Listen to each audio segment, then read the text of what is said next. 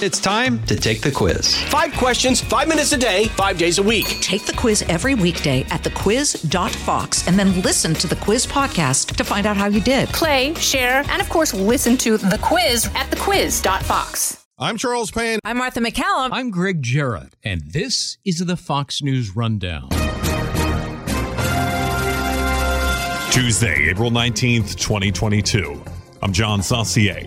The more we report about this war in Ukraine, the more disturbing discoveries we find, particularly so in areas that for a moment were occupied by the Russian invading forces but are now back in Ukrainian hands. These towns, villages, and most importantly, people have suffered through things no human should ever have to bear. I don't think anyone, myself included, could have imagined in the year 2022 that such atrocities would be taking place.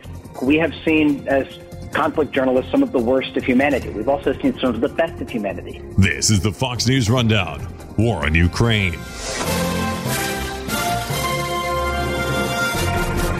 Fox News Radio on demand on the Fox News app. Download the app and just click listen. When you swipe left, you can listen to your favorite Fox News talk shows live. Swipe right for the latest Fox News Radio newscasts on demand. Fox News Radio on the Fox News app. Download it today. Civilians buried in mass graves, dangerous munitions and equipment left behind, and lives shattered. This is what we found left behind by Russian troops as they pull back from the suburbs of Kyiv. We've been in the suburbs of the Ukrainian capital of Kyiv now for just over a week, and the level of destruction is so significant. You have families who lost everything, those who stayed behind when Russian forces entered their towns, and it was literally hell on earth. We're speaking today with Fox News foreign correspondent Trey Yanks, who's back in Ukraine and speaking with people whose lives there will never be the same thanks to this Russian assault. They were watching as Russian tanks and artillery units fired on residential buildings. And in Borodyanka, one of the hardest hit areas outside of the capital, we saw apartment complexes that were just completely leveled. And there were still crews trying to work through the rubble looking for the bodies of the residents of this town. But their work was slowed by the fact there were unexploded shells and also cluster bombs in the area. And so it just gives you a sense of the weapons that were used on the civilian population and also an idea of just how widespread the destruction really is. Blocks and blocks of neighborhoods completely leveled. Those houses that aren't leveled have the roofs ripped off of them. Some of them have damage from gunfire or explosions that took place nearby. And again, there were so many people in this town when the Russians took over, and they just came to us with these harrowing stories of the terror that they lived through.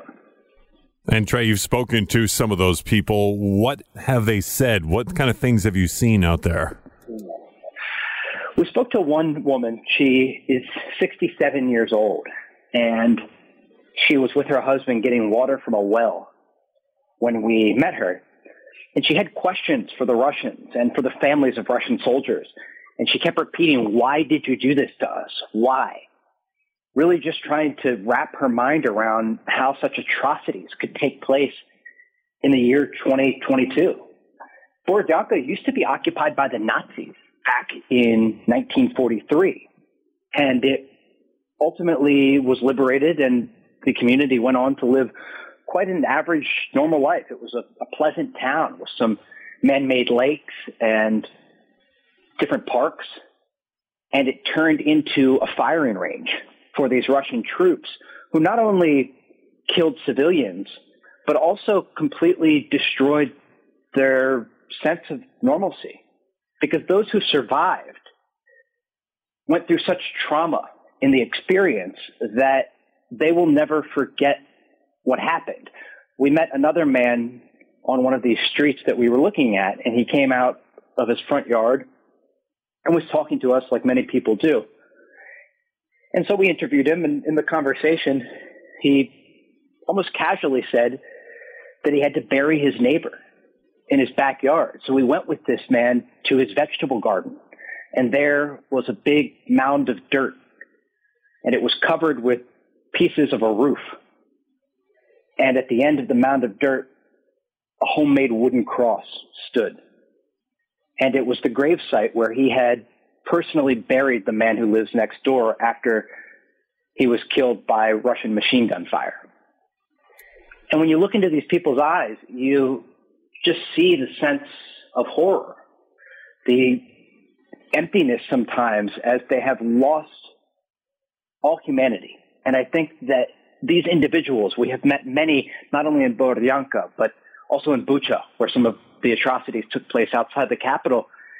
And they have this common thread of just a loss of humanity and a loss of hope because they were treated not like humans by the Russians. They were treated like objects, and they were abused, and they were murdered, and they were tortured, all at the hands of these Russian forces.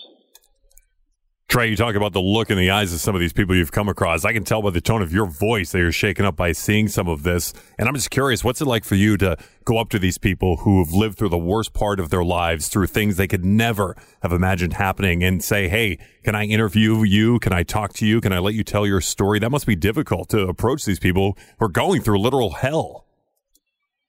Yeah, it's the hardest part of our jobs, having to ask people about what they saw and have them recall the worst day of their lives. And it's part of our work as journalists to make sure that we can tell people what's happening on the ground in a place like Ukraine amid an active conflict. But it is quite difficult because saying, I'm so sorry this happened to you, just doesn't feel like enough. And it's really all that you can do. We cover conflicts all around the world, Iraq, Afghanistan, Lebanon, Gaza. And it's a difficult conversation to have. It's a difficult interview to do when you speak with anyone who's lost everything, lost a family member, maybe they were injured. But this conflict in particular, I have found it incredibly difficult to speak with people because there's nothing you can say. This man who buried his neighbor in his vegetable garden, he was almost guilty that he wasn't able to put the body further in the ground. He described how he used these pieces of a roof to cover the dirt because the dogs were trying to dig up this grave. And what do you say to someone like that? There's really nothing you can say. You can say, I'm sorry, this happened to you. Thank you for sharing your story. And then you move on to the next person that you're interviewing, and you go back and you tell their story to our audience of millions of people in the best way you can. But there's just something about this story that no matter how many images we show, no matter how many people that we talk to, when you see the level of destruction and then you see how much people pay attention, it's difficult to wrap your mind around and to really make people care. And I think that we have a unique opportunity working at Fox because they have committed so many resources to this story to make sure that we can tell our viewers about what happened and our listeners about what happened in the best and most coherent way possible. But you could devote 24 hours a day, 7 days a week to this story and still not be able to fully capture it because the level and scale of destruction is that widespread. We're speaking today with Fox News foreign correspondent Trey Yanks, who's back in Ukraine and speaking with people whose lives there will never be the same thanks to this Russian assault. We'll have more coming up next. Trey, you were there right before the beginning of the war. You stayed through the beginning, took a break, came back to the United States, but now you're back in Ukraine. What are the differences you've noticed between your first time over there and now? And not only in how the war's going, but what about people's attitudes? We got to Ukraine before the war started, and we saw this country in a sense of normalcy. Things were tense. There was a real understanding there could be an invasion, but there was life, and there was a focus on people's dreams and aspirations. And while there was this understanding a war could take place, no one thought it would be at this scale. And I don't think anyone, myself included, could have imagined in the year 2022 that such atrocities would be taking place. And look, we have seen as conflict journalists some of the worst of humanity. We've also seen some of the best of humanity. But we see a lot of really terrible things. Watching as civilians are pulled out of a mass grave in the suburb of a capital city, it's surreal. And it's something you would only expect to read about in history books, but it is happening as you and I speak. We spent many days in Bucha as war crimes prosecutors dug up dozens and dozens of bodies from a mass grave. And it really painted a picture of just how difficult it was for these civilians during the Russian occupation. Many people we talked to confirmed that the Russians were not allowing them to bury the bodies of their loved ones or their neighbors. And when they were allowed to, they had to bury many people in mass graves. And it's just like this level of destruction and this level of trauma will stick with the Ukrainian people for generations. And so when I talk about how we tell this story and how we make people care about the story, it's complex because you can understand something bad is happening. And for many people, it's thousands of miles away. But to really get to the core of what this means for the Ukrainian people and how important it is to keep paying attention, even though we're more than 50 days into this invasion, I think those are the things that I think about a lot in our coverage, and I think I will continue to consider those as we tell these stories.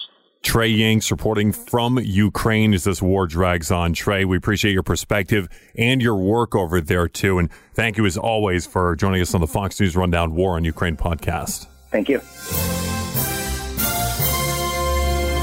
You've been listening to the Fox News Rundown.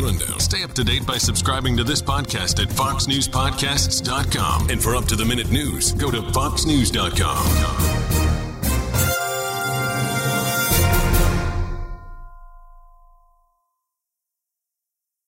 From the Fox News Podcasts Network, subscribe and listen to the Trey Gowdy Podcast. Former federal prosecutor and 4-term U.S. Congressman from South Carolina brings you a one-of-a-kind podcast. Subscribe and listen now by going to foxnewspodcasts.com.